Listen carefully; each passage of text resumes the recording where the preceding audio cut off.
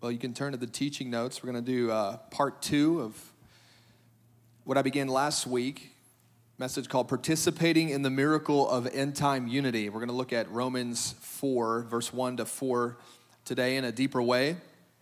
And again, this is part 2, so if you missed part 1, you can go back in the church archives or on YouTube and catch that message, and there are teaching notes available for both of these online as well. I'm going to read this, and then we'll pray.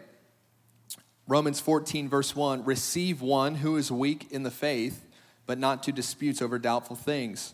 One believes he may eat all things, but he who is weak eats only vegetables.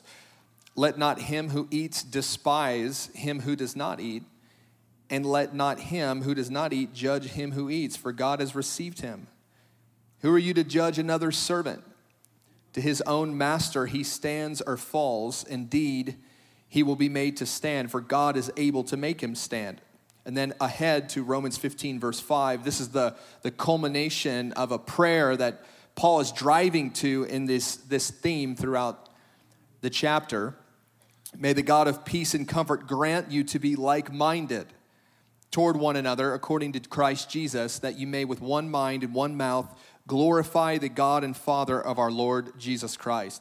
Father, we ask for a spirit of revelation to touch us, to touch the body of Christ. We ask that your word would open to us, that you would bring fresh insight, that you would bring fresh impartation as we seek to walk in a greater measure of wisdom, as we seek to walk in a spirit of unity and brotherly love toward one another. We ask that you would help us by the ministry of the Holy Spirit.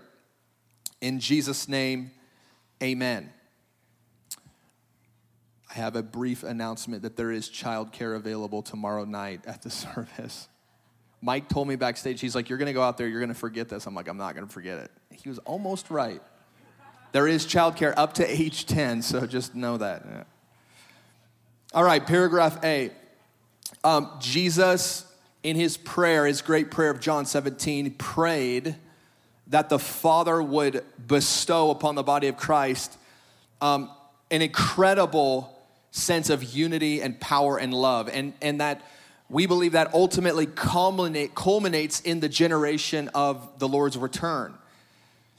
He's going to perform the greatest social miracle of history as he brings nearly 1 billion believers. Now that's a made-up number, but it's some very, very large amount.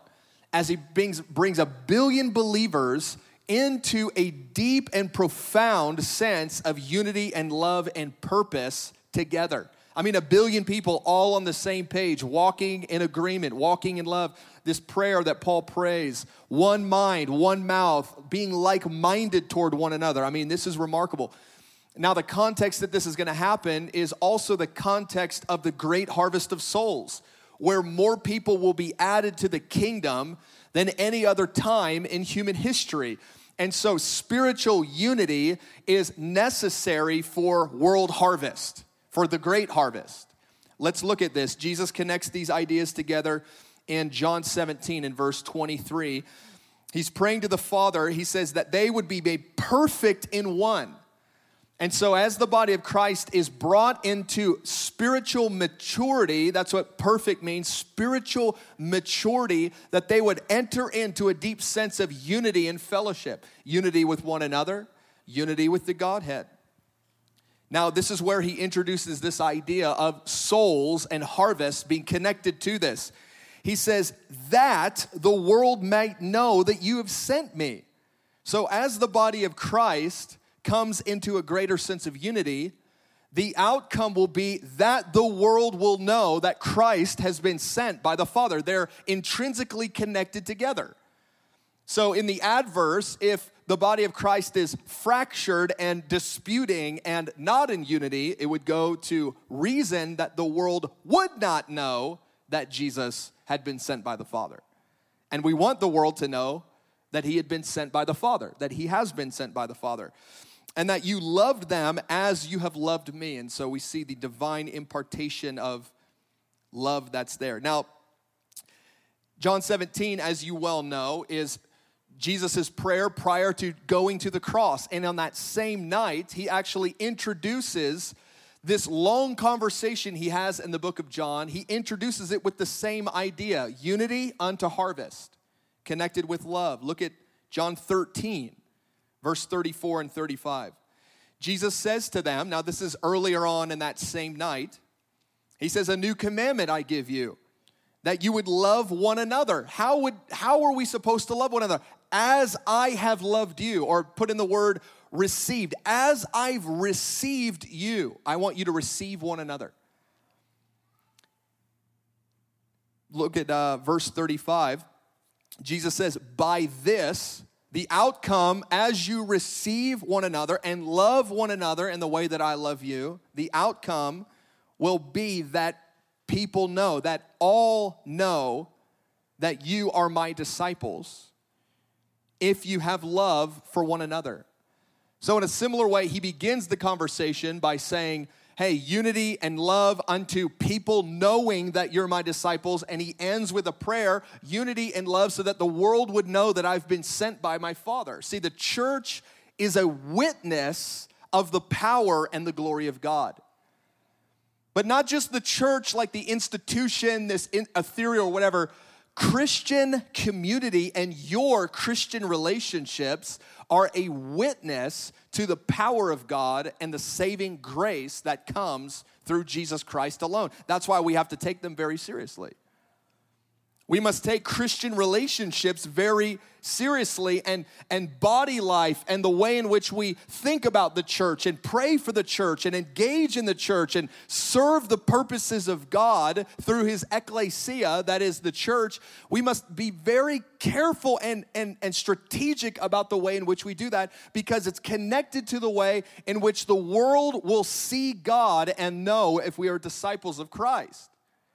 They're all connected together. And we can't just treat it flippantly. And we can't just talk about unity as if it's this big ethereal thing and swoosh, the Holy Spirit's just going to make us all love one another and fall in love with one another. There's actually a part that we're to play today in walking in that eschatological unity that will come more and more in the days ahead. Paragraph B. There are many threats to Christian unity, because the enemy wants to fracture the church and get them arguing about a whole bunch of things and get them fighting with one another. I mean, who wants to join a church that's filled with a bunch of people that are fighting with everyone? Nobody wants to do that. It's like, hey, welcome, you want to come to my church? Like, we're having a big argument, for the next, 100 years. You want to come? No. Why would I want to do that? I wouldn't want to do that. See, the unbeliever is meant to come into Christian fellowship, to Christian community, and be so overwhelmed at the spirit of love and unity and generosity that's happening, and they can actually see differences. They can see diversity and yet unity of purpose and unity of core belief. And that's what the unbeliever is supposed to experience. Now, there are actually many testimonies of believers now that were actually touched by the power of Christian unity. We want that all the more. I mean, this whole thing is headed towards the body of Christ walking in such profound love and power and preference of one another that the nation of Israel will be provoked to jealousy and turn to Christ to receive him as their Messiah because of Christian love and Christian power. This is what we're walking towards. Now, in the generation that the Lord returns, there's going to be many that are in these close relationships that will betray one another, and their love will grow cold. So it's very interesting that in the time of escalating unity and love and preference, there's also escalating betrayal and animosity and a falling away from the faith. And I think the Lord did that intentionally. He did that on purpose. Now let's look at this verse in Matthew 24. It says, then many will be offended and they'll betray one another and hate one another. Now, if you're betraying someone, it's someone that you were close to previously. You're not betrayed by someone you don't know. You're not betrayed by an enemy. That's not betrayal. That's mistreatment. That could be persecution, but that's not betrayal. Betrayal is when someone that is near and dear to you turns on you, stabs you in the back, so to speak. And obviously we see that very clearly in the scripture through the life of Judas, who betrayed Christ. Now look at this, verse 11. Now it says then. Then means after, because of. So there's increase of offense. Then there's the increase of betrayal and hatred, and then many false prophets arise to deceive many. I want to propose to you that false prophets aren't just people in black cloaks declaring that they are false prophets and posting all manner of media and making wild predictions and all these. What about social commentators who are trying to predict the future, make sense of the present, but they're doing it without the power and the ministry of the Holy Spirit and the Word of God?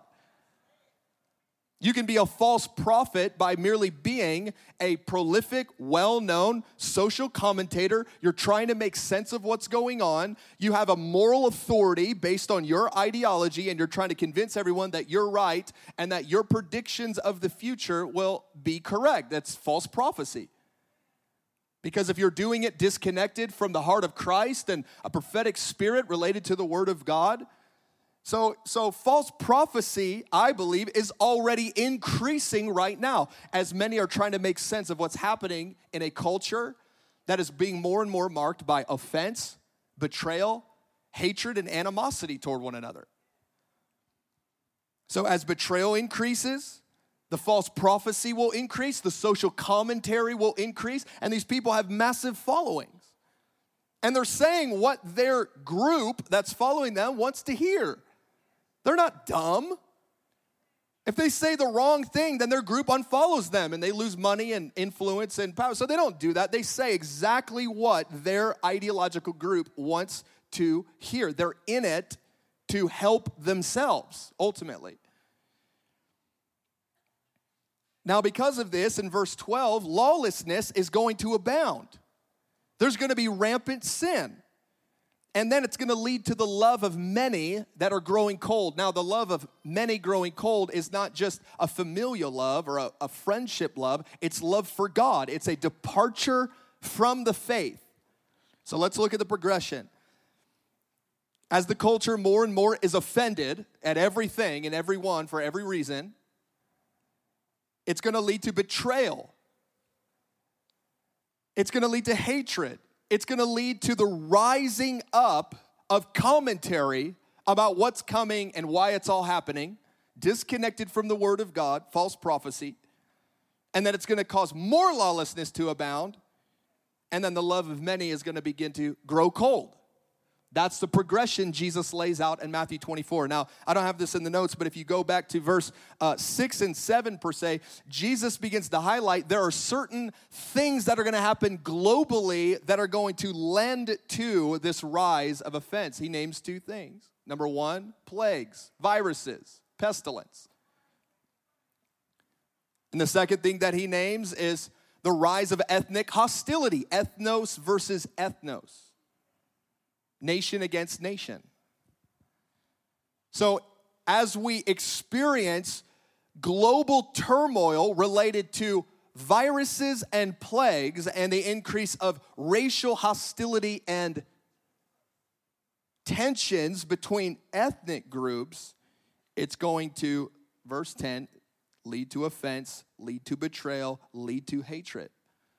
This is what's happening from my standpoint right now. This is. I see this in the Word of God, and I look out at the prevailing culture. This is what I see. And this puts the body of Christ in a very precarious position, because if we're to be walking towards unity and love and like-mindedness and serving one another for the sake of the kingdom around the core essentials of the faith, then we have to be careful to not grow in offense and start betraying one another. It undermines the purposes of God. So we've got to be aware of this. Paragraph C, Paul calls the church in Rome to awaken from spiritual slumber. The prevailing sins in the body of Christ in the church in Rome were causing her to become spiritually lethargic and asleep. And he begins to prescribe what it takes to get out of that spiritual lethargy, that whole Revelation 3, Revelation 3 Laodicean spirit of just need. And the Lord says, well, I'm just actually, you're blind, poor, naked, wretched, miserable. He says to get out of that, he says you need to repent of sin, your sins, actually. And a lot of people think that to wake up spiritually means that we're supposed to go figure out what's wrong with the other people and tell them their sins. The Lord says, I want you to figure out your sins, and I want you to repent of them and walk out of them. Because as you engage in these sins, as you engage in sin, you become spiritually dull. You become spiritually asleep. And you actually begin to resist the purposes of God without even knowing that you're resisting them because you're asleep. And the Lord wants us to be awakened. He wants us to be like sons of Issachar who had understanding of the times in which we live. We're meant to be sons of the light, sons of the day, walking in a spirit of understanding, not troubled by the prevailing culture, not influenced by the prevailing of the culture. Kingdom culture. Kingdom understanding, kingdom confidence. My life is not my own. I'm a pilgrim. I'm a sojourner in this world. I'm a citizen of heaven. My hope is laid up for me in heaven. There's a king who is coming to make all the wrong things right. He's coming. And my allegiance is to that king more than anything else. More than my own family, more than mother or daughter, more than brother or father. My allegiance lies with Jesus, and I'm not going to compromise on his kingdom and his ways. So he begins to describe, Paul does these works of darkness that are contributing to this spiritual lethargy. I'm reading in paragraph C. And there's sins that begin to be highlighted, and in particular, two of them at the end, strife and envy. Strife and envy. The word strife has to do with quarreling, disputing, wrangling with one another. And the word envy is actually connected to a word that describes boiled up emotion, ratcheted up emotion. He says, you're disputing with intense emotions. Look it up. You're disputing with intense emotions, and because of it, you're going to spiritual sleep. So he's like, he's calling the body of Christ. We got to eject from the disputing and the striving with energy and with anger toward one another. We've got to eject from that so that we can be spiritually awake and that we can walk in the purposes of God as they lie before us in this generation. He begins to highlight one of them in particular. He begins to latch on to that strife, the dispute, the wrangling. Now, of everything that he could have touched on, this is the thing the apostle, who's this master builder of the early church, he knows what he's doing. He's on a mission and an assignment from the Lord. He says this is one of the primary things that is causing the body of Christ to walk in spiritual compromise, spiritual boredom, and undermine the purposes of God and entirely miss it. And they're setting themselves up for offense and betrayal towards one another. They don't even realize it yet. Like, who wants to talk about strife and envy? But here we are. Okay, Romans 14:1. Paul says, receive one who's weak in the faith, but not to disputes over doubtful things. Now, when we begin to receive one who's weak in the faith and not enter into disputes over doubtful things, it means that we're casting off the works of darkness from the end of chapter 13. That's what it means. This is how we cast off the works of darkness, particularly the work of darkness called strife and envy. We cast that off by receiving one another in accordance with the grace of God. Now, like today, the early church was a melting pot of race, creed, culture, preference. It was a great social experiment because You had all of these people from all these different backgrounds and ethnicities. You had pagans with religious people. You had Jews with Corinthians, with Romans. I mean, all of these different experiences. People had tattoos and piercings and all of these things that other people were like, I don't, know if I like that as much, And so the meet and greet times, I would imagine, were very interesting, during that time in the early church. And you had the removal of classism in the kingdom of God. Amazing. You had the remove of the ability for a man and a woman to stand next to each other and worship the same God. For a master and the slave to stand next to each other and worship God together. The same God in the same service. There wasn't like assigned seating. Rich people at the front, poor people at the back. Everybody's meeting in homes together, and they're all glorifying the same God, singing the same songs, and everyone's on equal footing, because that's what the cross does. It brings us all to equal footing. Everyone's guilty, and everyone's to worship. That's as simple as it gets. And when you're at the cross, you can't look around and like wonder about who's not there and like, well, when are they going to get here? Like when you're at the cross, you're confronted with the sufferings of our Lord and the glories of the age to come. It's very humbling to live there. So we should live there. Well, all of this melting pot led to many collisions as this new community is forged. And it's not just forged, but it's forged in the fire of Christian persecution and paganism. So the Roman Empire is persecuting the body of Christ. The Jewish zealots, they're persecuting the body of Christ. And then you have all manner of paganism and immorality and drunkenness and all of this stuff, idolatry just rampant in the world. And the Lord says, this is the perfect time to call forth my people. This is what I want. Because what I'm going to do is going to be so dynamically different than what you can get in paganism or Judaism or whatever. It's going to be so different that when I pull these people out and I put them all in a room together and they're all worshiping me and they're all following me and they're all loving one another and serving one another, it's going to cut against the cultural norm of the day. And people are going to go, who are these people? I want to know their God. They walk in the power of the Holy Spirit. They do miracles. They're content with so little. Even when we persecute them, they rejoice. They love and they serve one another. The rich to the poor, the free to the slave, the this to that. They all serve one another in this mutual love and acceptance. There's nothing like this. And that's what the world should see when they see the church. There's nothing like this. Because it's transcendent. It's of another age. You can't quantify it. You can't qualify it. You can't stop it. You cannot prevail against the body of Christ because it's Christ's body and he will ultimately prevail and bring all things under his feet, right? So in Romans 14, he begins to dial in on this Christian strife. He begins dealing with Christian attitude related to things that are called indifferent things.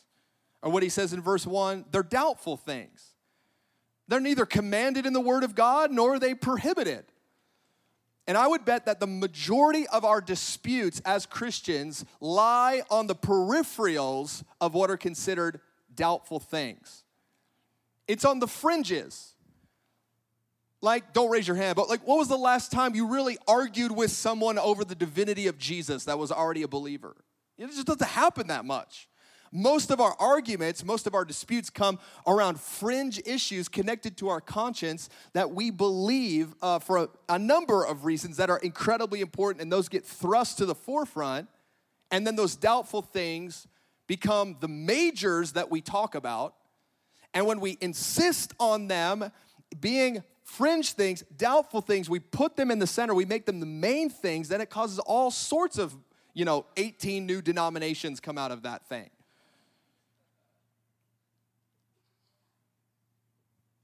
Paragraph C, there are always, on page 2, there are always two extremes that are confronting the church, the body of Christ, that we want to be aware of. Number one is legalism, and the second one is licentiousness. So we're walking on the path of the gospel. There's always two paths, two ditches that are pulling us like a magnet, either into legalism, adding to the commands of the Lord, or in licentiousness, minimizing the commands of the Lord. What licentiousness does is licentiousness gives license, that's where that word comes from, gives license to things that are not permitted in the Word of God.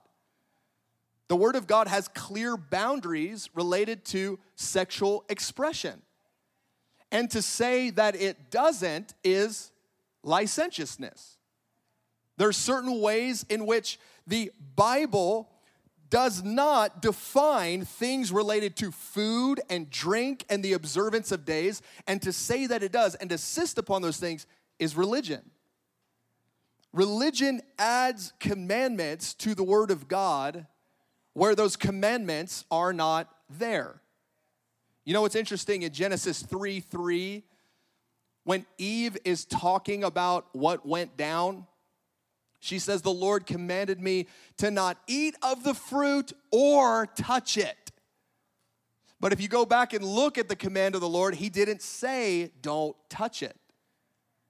And in some way, Adam and Eve were the first legalists because they were adding in commandments that were not explicitly there, that were not given by the Lord himself. And so what's happening here is that Paul is beginning to address the spirit of religion and the operation of rules within the church in Rome, where people are adding to the commandments of the Lord things that are not there. And it's causing disputes. Look at this in paragraph D. Paul says, receive one who is weak in the faith. Who are the weak in the faith? Well, firstly, it's important to note that they are in the faith. They are born again believers. They're Christians. And he's saying that their spiritual condition, their maturity before the Lord is one of weakness rather than strength. And he's not saying it in a condemning way, like, get stronger, you dummies. He's just stating a fact as it is. If you look at an infant and compare it to a teenager, one is weak and one is stronger. It's just the fact of who he is based on their maturity, right? Their growth. And so he's saying, receive those that are weak in the faith. Those that are weak in the faith, they are immature concerning New Testament doctrine and practice. They're immature. And then secondly, they're easily excited over doubtful things. And they want to put a lot of stake and a lot of energy into things that are doubtful. And he's saying, let's just take a pause on that. It's not that we can't talk about these things. It's that we can't allow these doubtful things to become the central conversation of Christian fellowship in a way that divides us against one another. The weak are, they're often more fearful because they want to do the right thing, but they're very anxious about it. In their own heart, they're very anxious about, am I disobeying God? Am I, and there's all these categories that are in our life today that we have to sort through as Christians, and they're doubtful things like secular music. Like, is it okay? Or, when I was growing up, it was like tattoos and piercings, and like, is that permissible? Is that not? You have different people's stances on medical and medicine and politics and vaccines and mandates and this and that and all this stuff. And so as a believer, we're like confronted with all these issues. And it's not that we can't work through them. It's that we can't let our personal conviction about a doubtful thing destroy one who is weaker in the faith. We can't insist upon it. We're not just to disciple them into like our little niche of belief. Like, we've got to disciple newer believers into the main things in God, i.e. the teaching of the Scripture. Not just what we're excited about. Not just what the culture is arguing about. Not just about this or about that. We're to disciple people and bring them in to the love and the fellowship of God that we have with Him by the Spirit in the new covenant.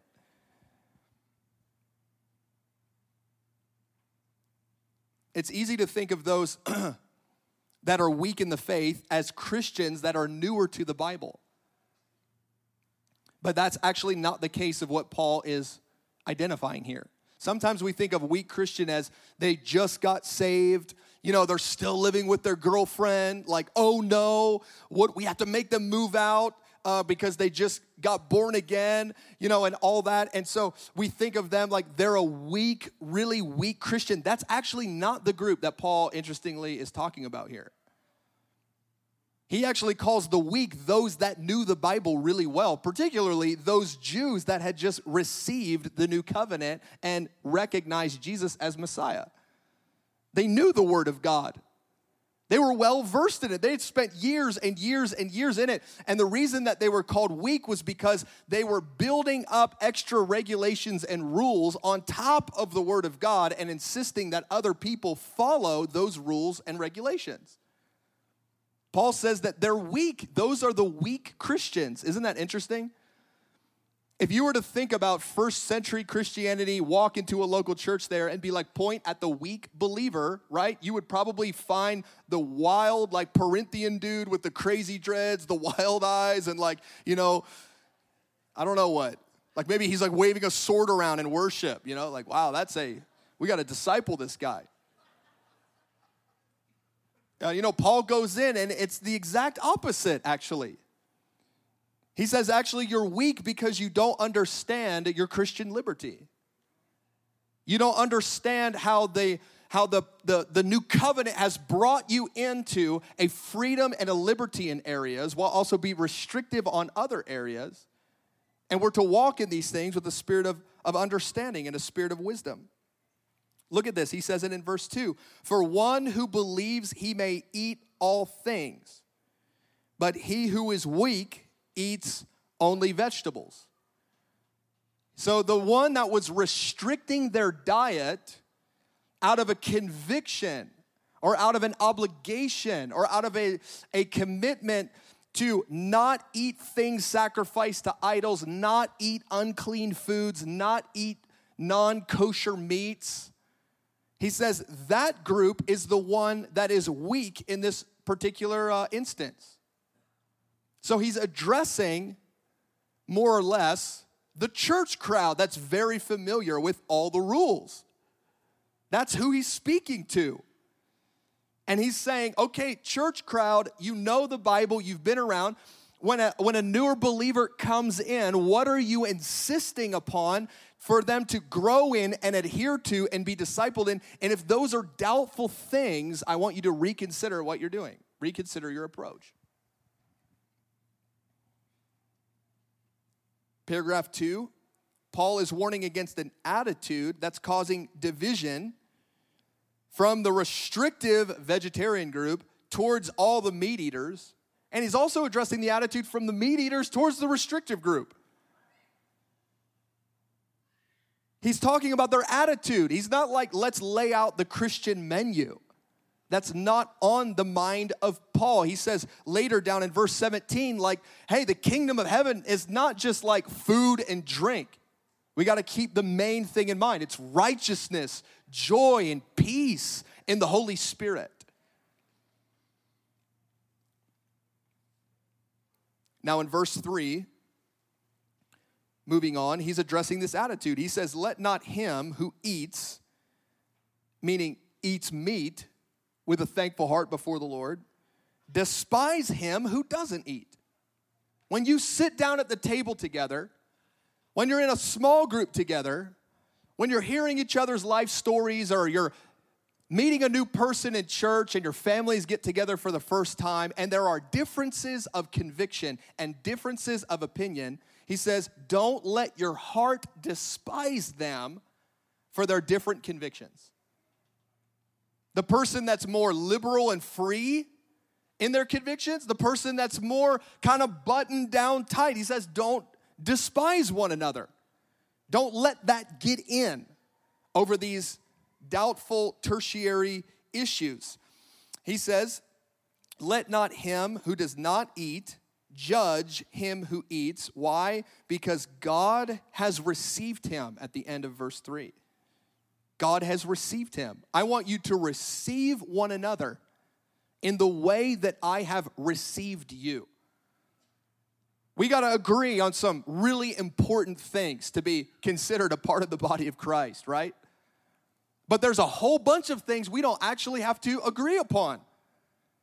And I don't have to convince you of my stance, and you don't have to convince me of yours. You could share it, you could talk about it, but what I have to do is I have to guard my heart from despising people that have different views, different opinions on these secondary issues, and not insist that they conform to mine in order to be received by me.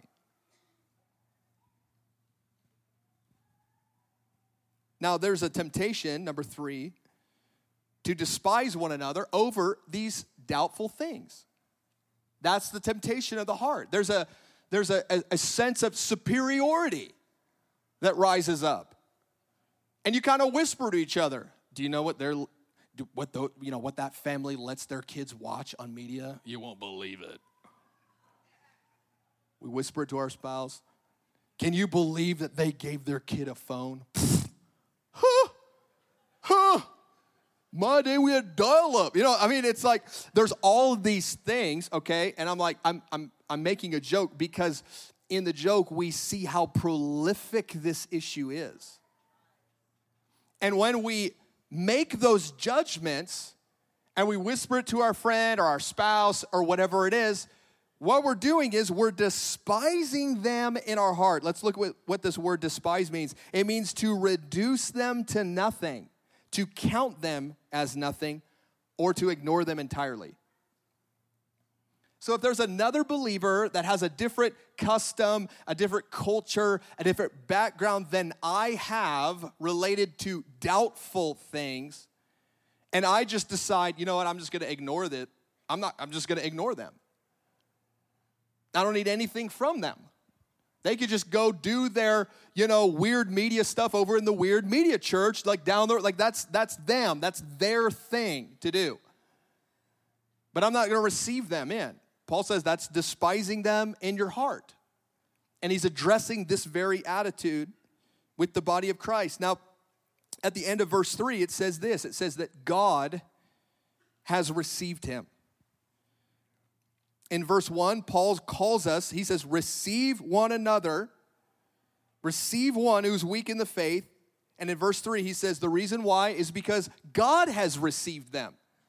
He's making an appeal that we would look to God for who we're supposed to receive and who we're supposed to reject. Who has God received? And if God has received them, we are called to receive them as well. And he's writing this because he knows how hard it is and how uncomfortable it is. That's why he's writing it. If it were easy, he wouldn't have to write this stuff. He writes a whole chapter and a half about it.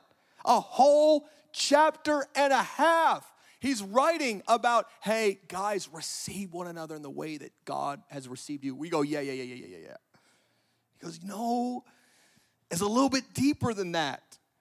Like you're secluded off in all these cultures and subcultures and penalizing one another, and like this person's in and this person's out and that person's really compromised and I don't know about them, and there's all of this happening internally. God knows it. Let's just like admit it, like it's really real. It's really there in our hearts. We're judgmental people over doubtful things. We are, and we don't have to fake like we're not. If we keep faking it, we're never going to get out of it. And guess what happens? We're in spiritual slumber.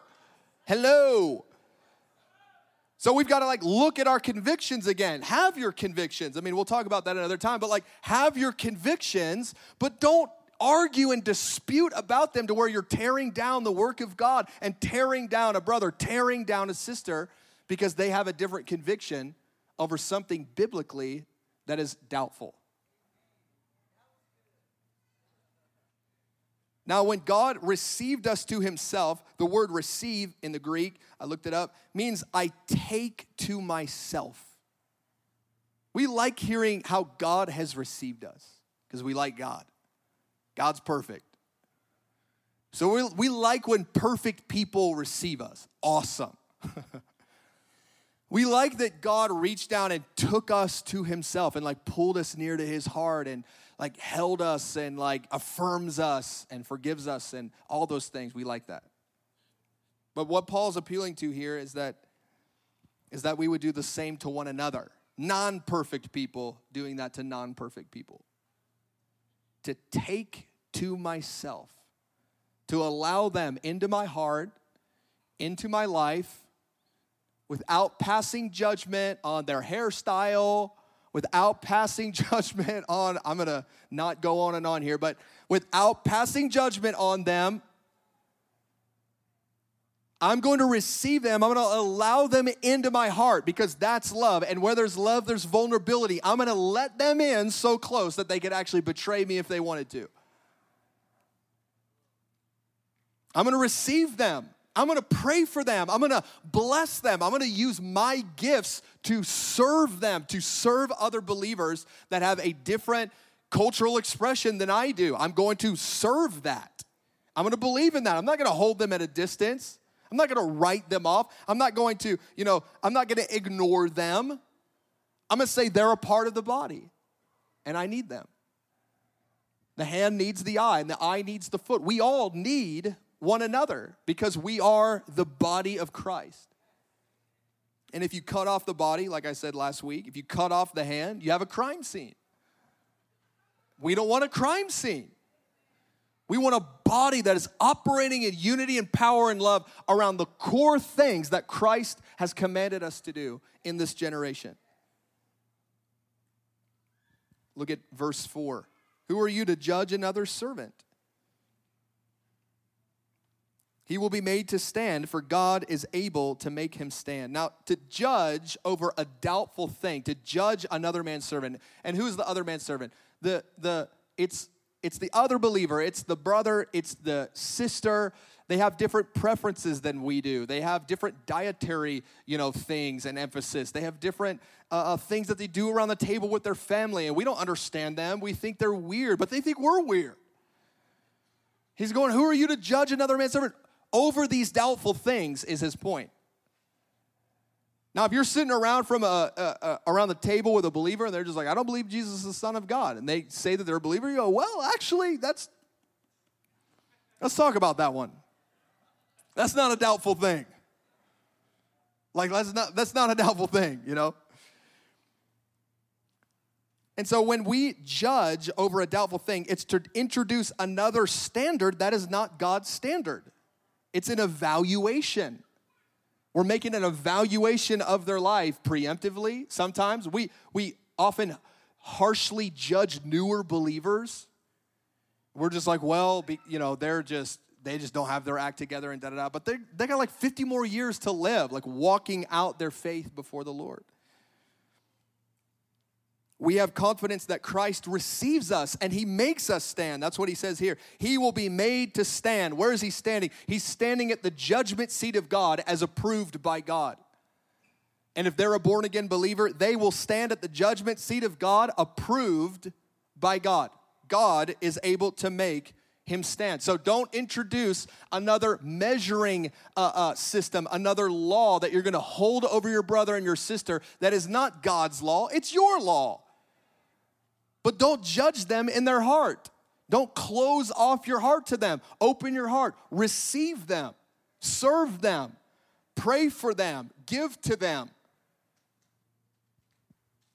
Let's invite out the worship team.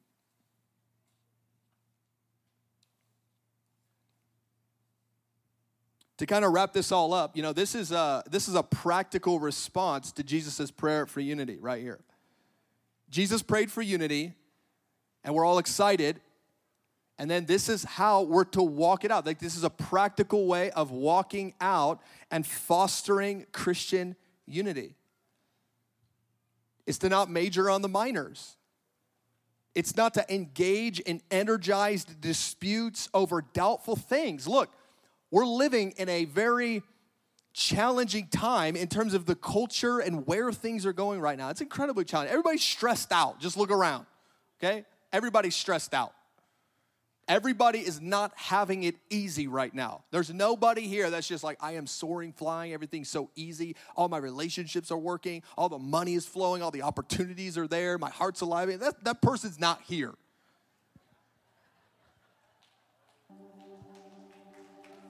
People are happy about that. Look, y'all are clapping like, thank God they're not here.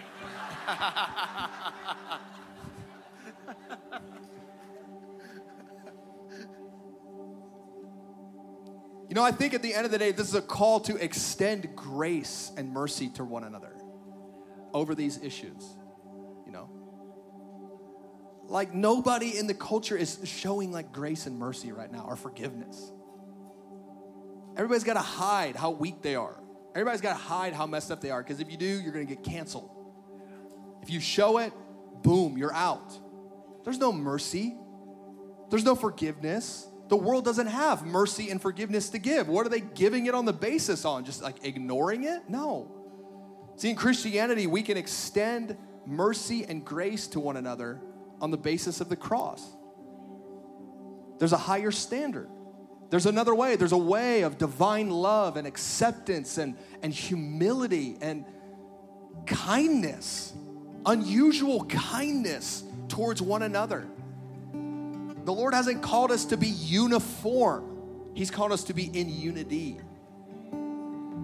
And we can look different, sound different, have different preferences and this and that over these doubtful things. It's okay. It's okay. And we got to keep the main thing, so that God's glory and God's work and God's mission can go forth from us as his servants. Amen. Let's stand.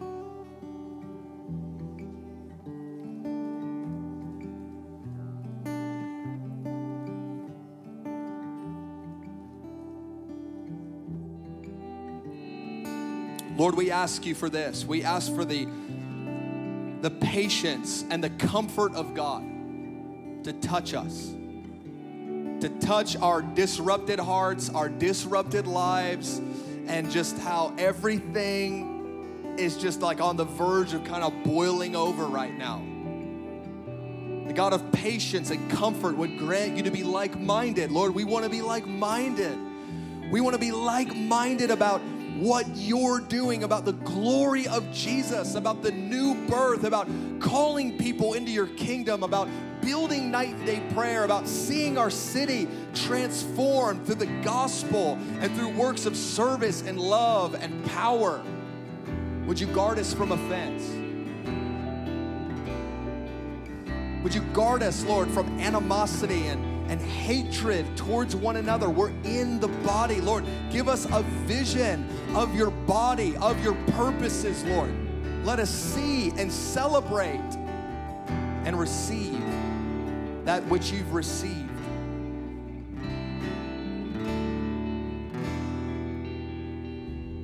Worship team's just going to minister for a few minutes here. If you'd like to receive prayer, the Lord's touching your heart on something, I'm going to invite you to come up. We have a ministry team here to pray with you, pray for you, alongside of you.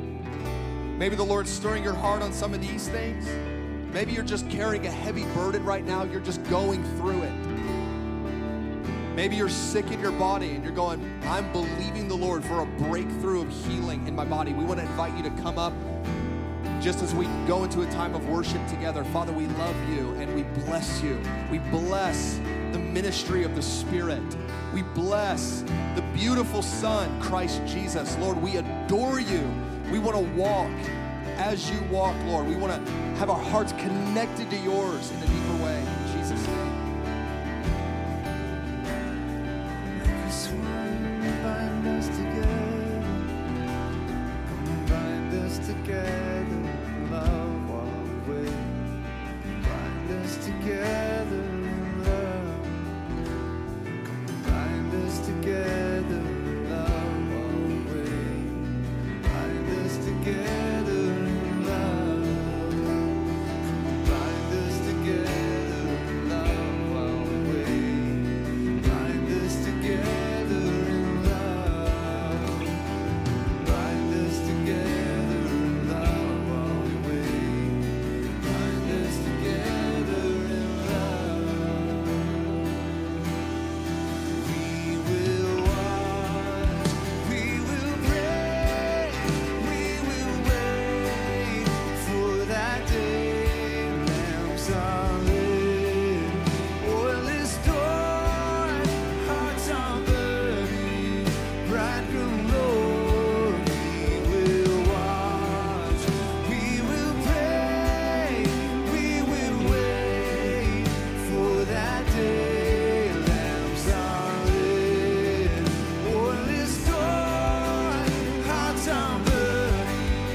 bridegroom, Lord. We are the church. We are the bride. Love makes us strong to lay down our lives. We are the church. We are the bride. Love makes us strong to lay down our lives. So come bind us together in love while we wait. Bind us together in love. Come bind us together in love while we wait. Bind us together in love. We'll come.